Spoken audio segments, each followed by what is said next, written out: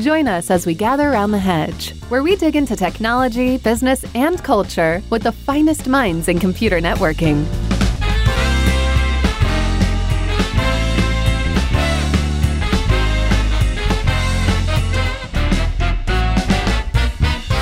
Well, hello, Jeremy. Glad to see you're back with us on the hedge today. I think you said you're in Florida. Is that right? That's right. Yeah. I'm in Florida for the summer, the early summer, I guess, this year. So, yeah. I don't know. I mean, that's weird to me because it feels like to me you should go to Florida for the winter. Yeah. I've had this issue for years. My kids are in school up in the northern area, so we usually come down for the summer. Of course, the summer started, early March this year, so it's going to be a long season. Yeah, so you picked the coldest time of the year to be in the north, and you picked the warmest time of the year to be in the south. I don't get it. Yeah, my kids play ice hockey, so I guess it all makes sense. But yeah, you can't play ice hockey in Florida. That would be hard. And today we're being joined by Eric Osterweil, who I know from way back at VeriSign Labs.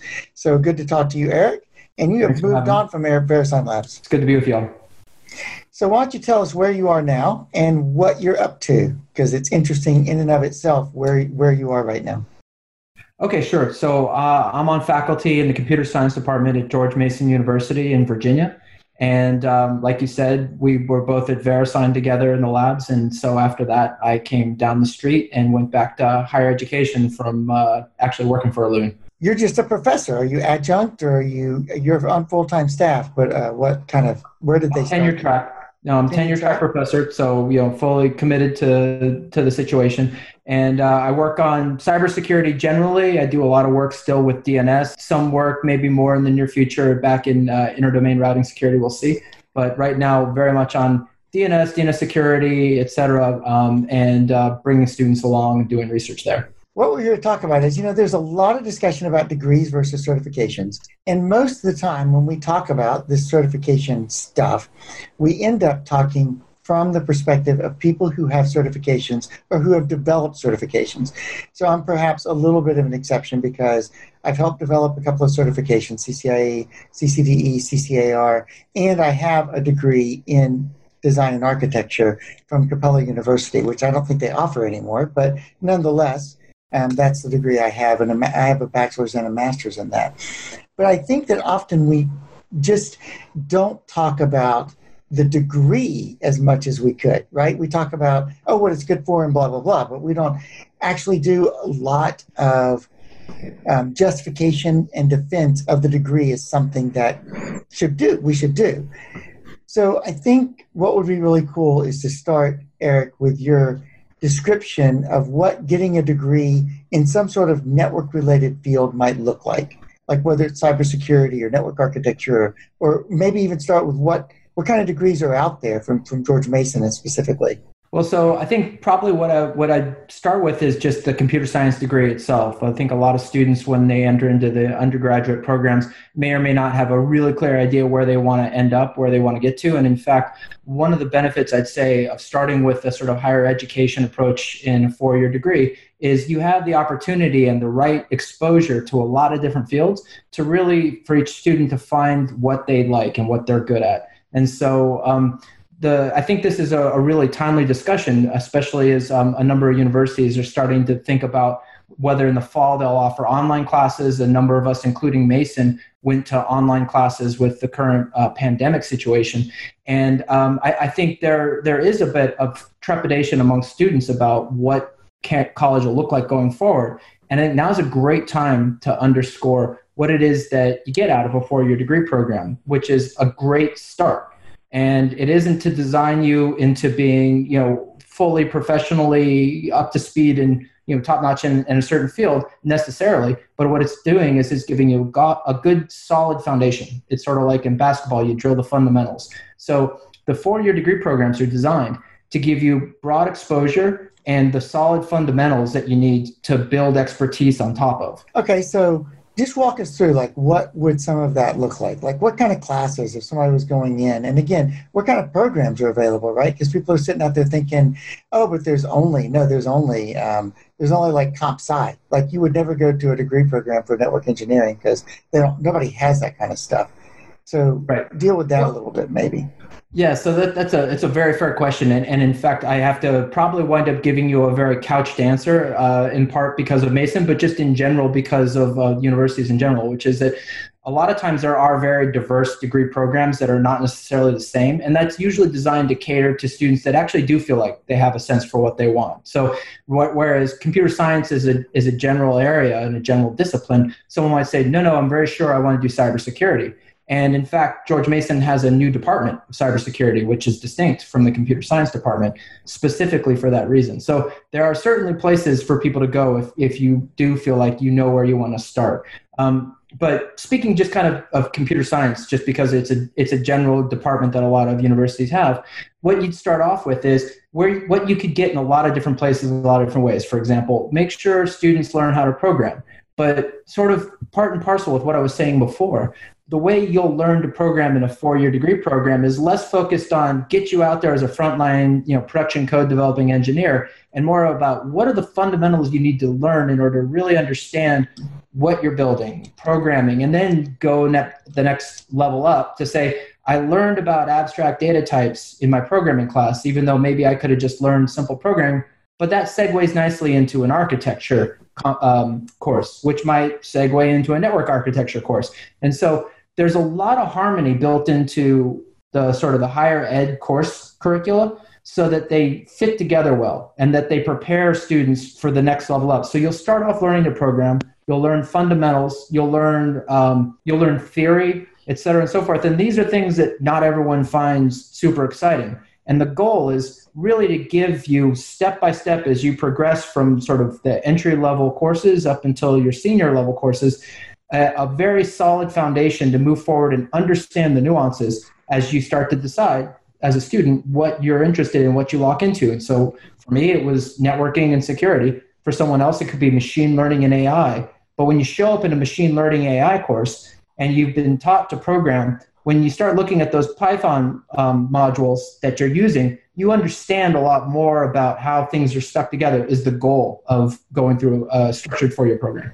Describe to us a little bit, like what would a program like this look like? Like what kind of courses could people expect? And you talk about this entire this program built to take you from one point to another. What does it look like? Well, so different universities and different departments will structure things differently. So, I'll speak kind of like in generalities, but you'll start off with basically a core curriculum. You'll have to take certain courses, and a lot of times there'll be some introduction to programming courses. A lot of schools include like an operating systems fundamentals course, so you can understand the inner workings of operating systems at some level. Networking tends to be a big part of it because there's this thing called the internet that people probably can't live without, at least the people who are watching.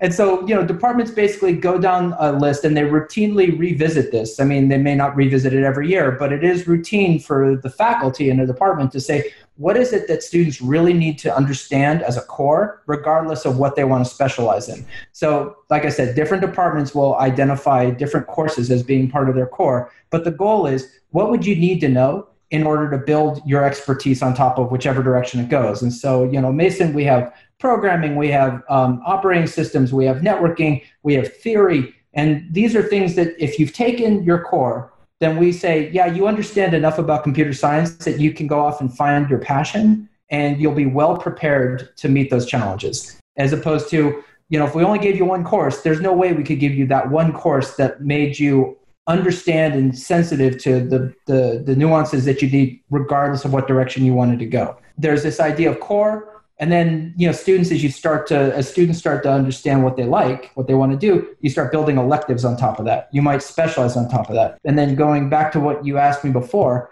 there are different programs, there are different departments. So cybersecurity is a department for students that have said, no, I'm pretty sure I want to do cybersecurity. I'm really not into machine learning as a specialty itself, or big data as itself. But, we have data science majors that students can get. We can specialize their degree. We can even get master's degrees that have a focus in certain areas. And so as you start to evolve, the departments start to accrete different things on top of your core curriculum to let you focus and demonstrate that you have focused on any number of different things. And those tend to change a little more frequently than the core. the core is there to make sure you can build those programs and you can do those things and your students will be ready for them. Eric, is something like this geared towards fresh out of high school student or later career? What would you say? We try to do both. Yeah. So, I mean, I think it's primarily geared so that the bar to entry is high school. That's the goal of these programs. And, we certainly get a lot of non-traditional students that come back after being in the industry, especially for something like a master's degree or something, but also undergrad as well. And so the goal is to make sure that you can walk in the door and you know where to get started, even if your background isn't super polished. If you come in and you say, yeah, I'm returning to school for a master's, you may wind up taking some senior level courses or some master's courses that look like them. But yeah, no, this is really geared so that you can, if you've got a high school degree, then you will be able to slide into this. My personal experience is I got a computer science degree right out of high school. I went in knowing I was going to be a programmer, and I came out knowing I never wanted to do it again, which I've kind of softened on. I enjoy it now. But what I've always had difficulty doing is articulating the value of having gotten that 4-year degree. Again, in computer science, but even sort of the general 4-year degree. And it's difficult for me to tell somebody who's 25, 30, 35 years old that it would be worth taking that amount of time, that sort of massive time commitment and putting it back into school. When employers are generally happy to see a certification. That seems like a shorter commitment. Some of them might not be. Certainly the world is sort of composed of different strokes for different folks. So there's definitely not one size fits all. But what I tell you is that, I think one of the things that might, if the undergraduate degree program has done its job well, it should help maximize, for example, what someone can get out of a degree program or a certification program. So, I mean, that doesn't mean that you need to have a 4-year degree in order to benefit from a certification program. But at the same time, the goal of the undergraduate degree is to say, I want you to understand the fundamentals of what's happening, so it doesn't have to be taught to you by your instructor, or that your instructor can say something very simply and you understand the background without just kind of limping through it. But the counter case is completely well made. There are any number of people that don't need this that have been quite successful with their careers. And it isn't to say, how could you possibly make it without an undergraduate degree in this field? It's nothing. I mean, we can show counter examples of that all up and down the field. You and I probably know dozens of people on the top of our head. So this is mainly just to say, if you're sort of coming out of school, like high school, you want to give yourself a really good start. Understand the fundamentals. That way, when you go one direction and you want to pivot, you've got the understanding of what you're pivoting to. Like you go from networking to AI. I know what AI is because I took that undergrad class I thought I was going to ignore. Yeah, no, I mean, it's noticeable when you work with somebody who has a 4-year degree in computer science or computer engineering, the shortcuts they can take mentally to solving problems and to developing, network designs, that sort of thing, are hard to follow for people who don't have that foundational knowledge. It's definitely noticeable. I think even when you go into operating systems in general and understanding how memory is structured, right, and how a processor actually does its job. Then when you start talking about how you switch packets, then everything above the ASIC is pretty much a mystery unless you understand, how's an operating system built? What does heap memory actually mean?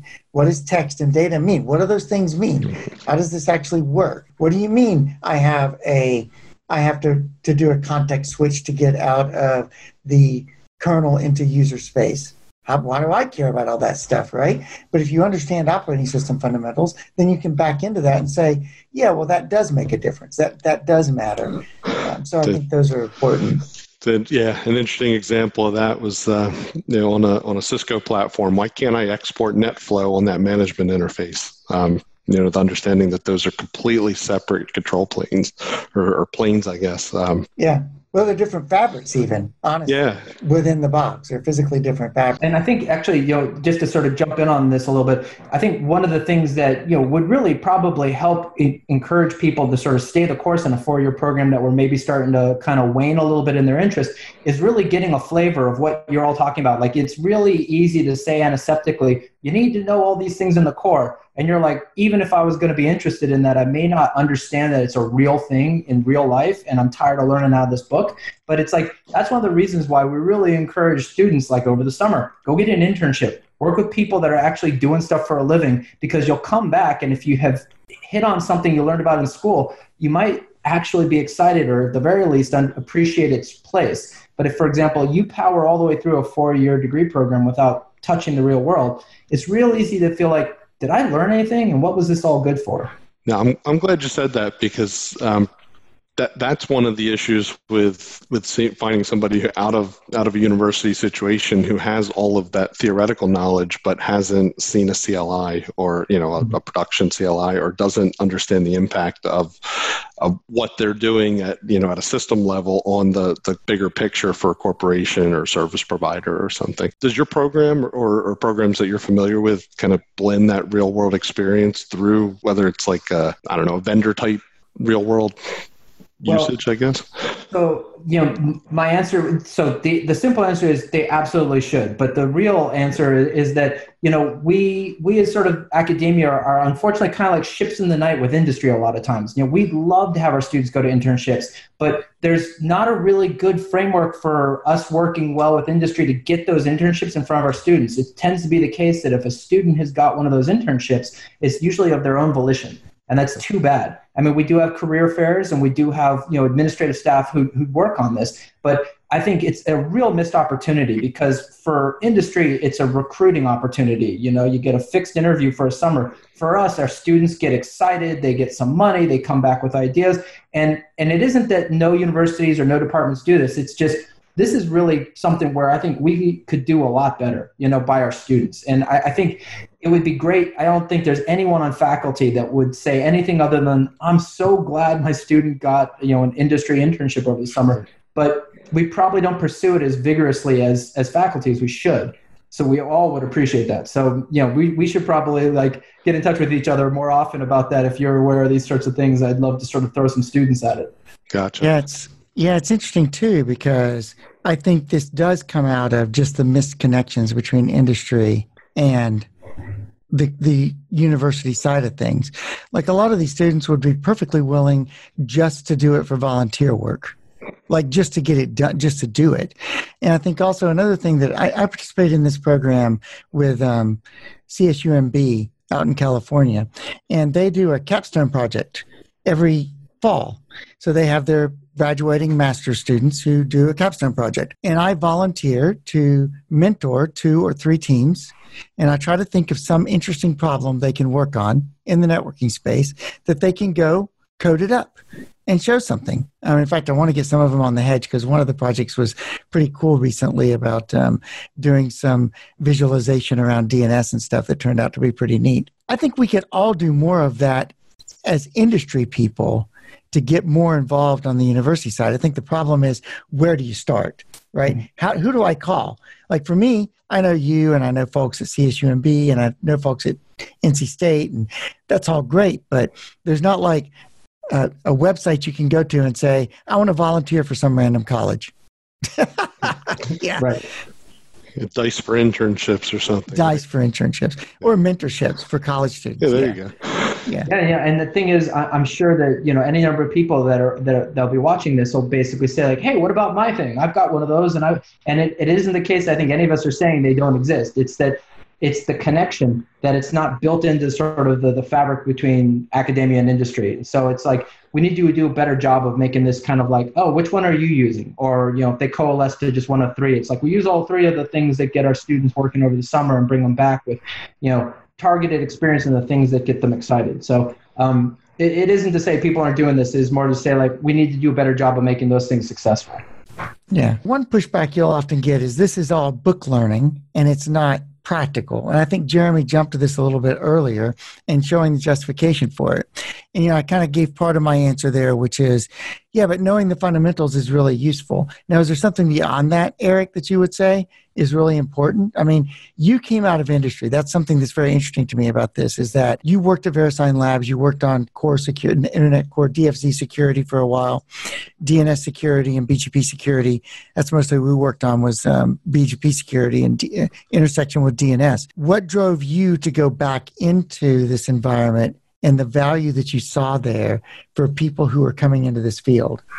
Yeah, so I think that's a great segue, and I'm going to try really hard not to try and break my arm, pat myself on the back or anything. So I'll count on you all to keep me honest there. But one of the things that I found was really useful is when I was working there with you and all the other folks there, and coming back, was understanding the fundamentals lets you do a better job when you're actually confronting real big problems. So when there's like a real big, like we're working in the DFC, or we're working with like the root of the DNS or whatever, it's really easy to triage things and to sort of understand how things work and just move the ball forward. But real big change, real big impact, one, doesn't happen right away. It happens slowly. But it also happens better if you've got a better view of what's really happening down in the bowels of things, the fundamentals we're talking about. So what that means is that had I not understood a number of the aspects of fundamentals that I think I do, I wouldn't have made certain choices, and I would argue probably some of our results wouldn't have been as big. And that isn't to say everyone that understands fundamentals is going to go and make a visible change on the world, but you're not going to win the lottery if you don't buy a lottery ticket. So, this is one of those things where it's like, give yourself the chance to really understand what's happening. And if you're one of those people that wants to move the needle, that really wants it to happen, this is one of those things that helps you. It doesn't mean it's a prereq, doesn't mean you can't make a big difference without it, but it's like, buy yourself that lottery ticket. What you get when you go to these four-year institutions is you get this structured core, you get to understand the fundamentals, but you're part of a community, and a lot of universities are research universities. So, your faculty members that are teaching you about something that you could learn in a book are maybe also out there doing cutting-edge research, and they'll know other faculty members doing research in other fields in case you're not really into what they're doing. And being in that program gives you the ability to try different courses, try different directions, but also go and taste what people are doing at the forefront of research. If you couple that with doing some real industry work, like as an intern, and then meeting, like a lot of the faculty members like me, we work with industry folks. And so the research doesn't necessarily live just in academia. If you really want to try and do something that's impactful, a university is a great starting point. I mean, just to make it clear, it's absolutely not the only starting point. Like I said before, we could each of us think of dozens of people that we know that make a huge difference in our world that didn't start there. But this is one of those like buy a lottery ticket things. And so universities give you this great fast mixing environment of different ideas, different approaches, and the fundamentals to really grok them. And that's what I'd say the real advantage is put yourself in a place to take advantage of it. Those professors I had, it's been 20 some years now, but the most memorable ones were the ones who were the adjunct professors who worked in industry. One built a service provider and taught us networking. And hearing that practical version of networking versus the theoretical versions, for me, that's what led me down this path. So those are my favorites. I think, Eric, something you brought up there about community is really, really important. We tend to think of network engineering as a pure, strict meritocracy, just like we do coding, right? Or just like we do security. And that's really just not true. I mean, it's just not. 90% of, like, people ask me, I give this advice to college students all the time. They say, how do I go about finding a job? I'm like, the best way to find a job is to talk to people. They're like, shouldn't I put out 1,000 resumes? I'm like, no, no, that's not going to get you a job. I have not gotten a job based on my resume in probably 15, 20 years. Actually, Cisco was the last job I got based on my resume, believe it or not. And that was 1996. So after that, it's all been because I know somebody, Danny McPherson at VeriSign and Mike Bouchong at Juniper. It's because I know somebody and they say, hey, I've got a position here and I think your skill set fits it. So let's go do this. And I think college can give you that kind of, not just because of the professors, but you're going to have a cohort, you're going to have people that you're working with in projects that you're going to get to know. And you're going to know them, if you do it right, you're going to know them the rest of your life. And they're going to follow your career. And as you become more experienced, you can help them. And as they become more experienced, they can help you. And I think that's something we miss. It's harder to do that with certifications unless you go to a formal training class to get that certification. That's something I think is a difference between the two.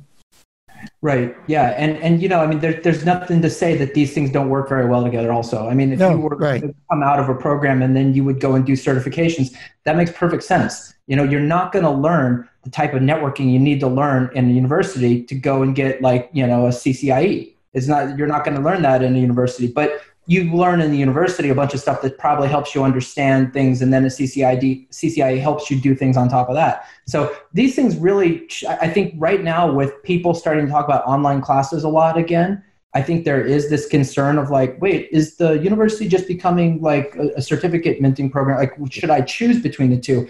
And I think it's really important for us to say, regardless of whether you're learning online or when we get back to campus, they are very different. They serve different goals, and those goals, they ought to work really well together. I mean, most of us, I think, would agree they do. So, Eric, can someone go through, I'm thinking more probably of the master's program that you would have than the bachelor's, but could someone do that while they're in industry still working?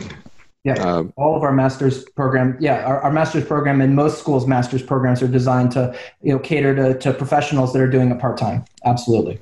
Gotcha. Yeah. As a matter of fact, I would say that's what I did. And I actually think that is maybe perhaps the best blend. I got my CCIE first. I earned the CCIE first in 97. And then I finished my first master's degree a bit later than that, a bachelor's and a master's a bit later than that, my second master's degree a bit later than that. And so I think that doing both is actually a really good thing. I think that and you shouldn't feel like, oh, I graduated from high school. I'm 10 years into my career. I've missed my shot at getting a bachelor's degree, or I've missed my shot at getting a master's degree. I think that's totally bogus. Here I am, way late in my career. I won't tell you how old I am, but I'm doing a PhD, and I'm not even doing a PhD in anything technical. I'm doing a PhD in philosophy. It's kind of crazy, right? But there it is. And so I think that's a very important thing to say to people, is that just because you have a CCIE, CCDE, JCINE, whatever it is, go on and on, don't stop. Keep going.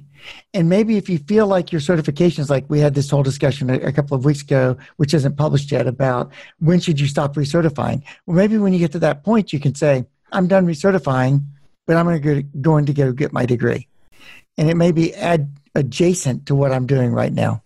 It may not be exactly the same thing. Yeah, and I could even maybe riff off that a little bit as well. So, I mean, there's also any number of people that we know that have pivoted about their focus in their career. And, certainly you'd like to say, from what we've been talking about so far, if you've done a sort of a 4-year structured program, you've got the foundation to pivot. But I mean, if you're saying I want to go from networking to doing big data analytics, and man, I don't know a whole lot about machine learning, big data, how do I do that? One, I'd say if you were to start over, the idea of an undergrad program should prepare you to make that pivot because you've got the base. But to the point I think you're making, at least in tangent here, there's no reason that you can't say, look, I don't want to just read a couple books and then call myself a big data engineer. I actually want to know what I'm talking about. You could say, I'm going to go invest in a degree program so that I learn the proper fundamentals, so I can pivot that way with a good foundation for the related fields that I may not even know I need to ask. And maybe find out I didn't even want to go that direction. Instead of machine learning, instead of big data, I might want to do deep learning and go a different direction. So the degree program is a great place to say, don't feel like you need to scramble if you want to pivot. Come back, learn the core, and then choose, because you're well prepared to make that choice. I think another thing, not even necessarily just big data or whatever, but even security is a big one right now, right? Like you were talking about cybersecurity before. Well, just going and getting a certification, if you're already a CCIE or whatever, may give you some level of expertise, but rebuilding those fundamentals and understanding it, because you have the fundamentals in networking, maybe. I know a lot of people who have certifications who don't know the fundamentals of networking. And, I know people with degrees who don't know the fundamentals of networking too. All of the above. Yeah. I mean, I could tell you some really sad stories, like going into a college and saying, somebody says to me, a professor would say to me, well, we want to understand what type of knowledge you're looking for as a network infra architect in industry. Can you interview this professor who teaches in the program and see whether or not they would pass your interview? and they fail utterly miserably. It's really sad. I'm like, come on, you're a professor. These are things you should know. Either way, getting that fundamental set, say for security or something, is a big deal. It's really, really helpful. Yeah. I mean, honestly, so having just, finished the semester and gone through the networking course, the way we approach things at the data link layer, we don't talk about all the different technologies that people are going to run across. We talk about representative sets, we talk about random access versus, taking turns, et cetera. And so we'll talk about token ring, but it's not because we expect people are going to run out and run into token ring. I think it's real easy to find people that are teaching that maybe say, well, I always taught token ring, so I teach token ring. I, for example, don't. I teach it because it's sort of giving you the exposure to the different things, but I'm like, you might see Fiddy somewhere. You're not going to see token ring anywhere, but this is what it's supposed to be teaching you. If you had this problem, you might try this, then you might try that, then you might try this as the best of both worlds, but here's what the world really looks like. And I think, to be fair, if someone stops short of that last part and they're just like, look, there's 3 ways and this is kind of, people would gain the fundamentals. But I agree with you. It's really great when they have a faculty member that can give us some insight, like, let me just touch over to reality every time I teach you something abstract or some fundamental thing. And that's something that's harder to legislate. You can't have every faculty member know to have the presence of mind to do that everywhere. But certainly a student could come and work for you and say, so what's the deal with this token ring thing? And you could disabuse them. Oh, no. I'm going to tell them to learn ATM, frame relay, and ArcNet.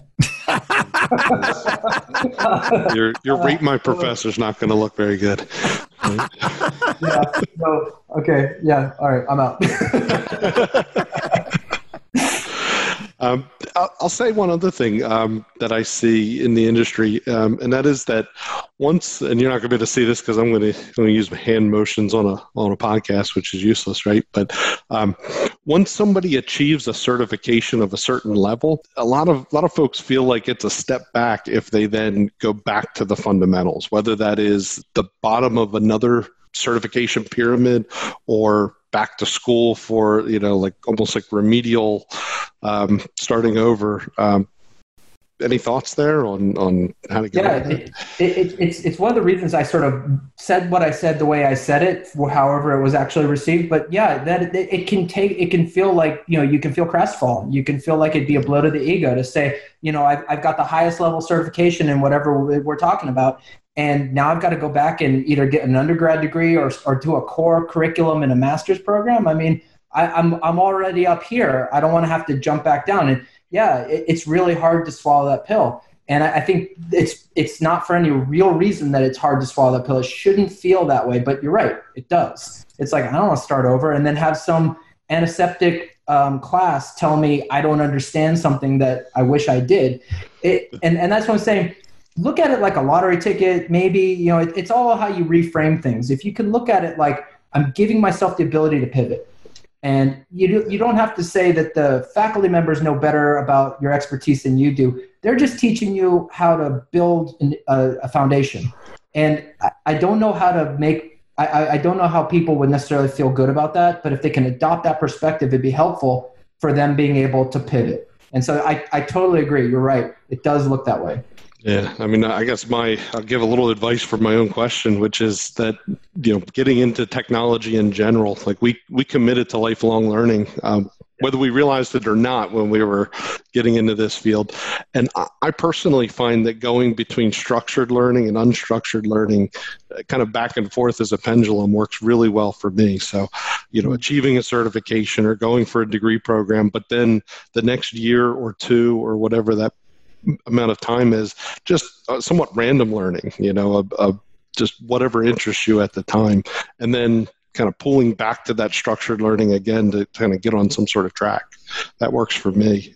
Yeah, and I really like the way you started that off by basically, we committed to lifelong learning, and I don't think, I suspect we would all agree with that. We could take a poll, but I think like whether we actively agreed on it or just sort of like passively had it in the background, it's true. And, look at like what machine learning did. I mean, it showed up and now it became woven into security and people have it in SDN. It winds up being in a lot of different places. You could forgive someone that's been doing their job for a long time who doesn't know much about machine learning going, oh man, where do I start with that? And it's like, to your point, maybe that's a good time to say, well, there's a whole curriculum that's designed to expose me to things like that without expecting that I'm going to be an industry master when I come out of it.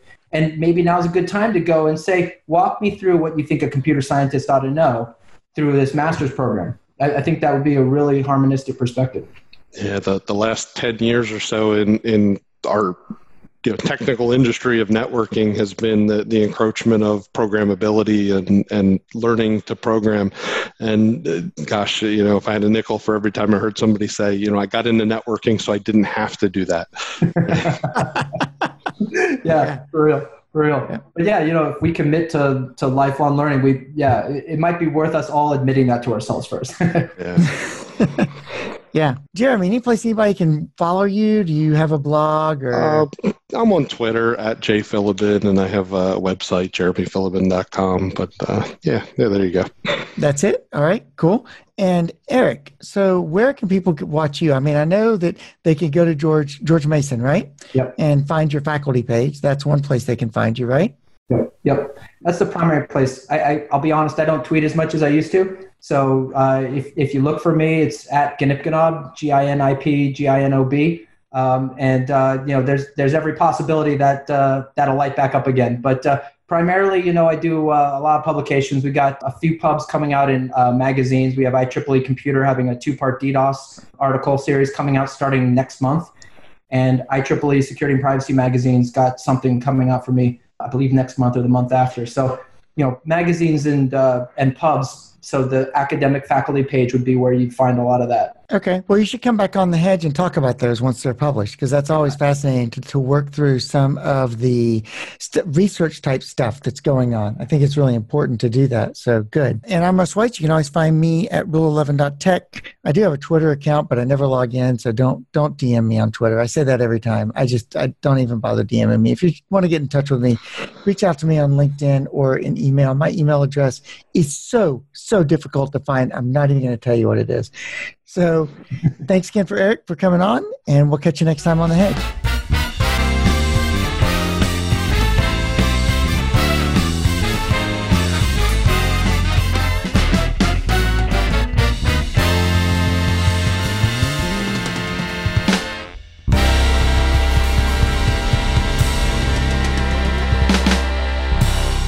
Subscribe to The Hedge on your favorite podcast service or follow along at rule11.tech.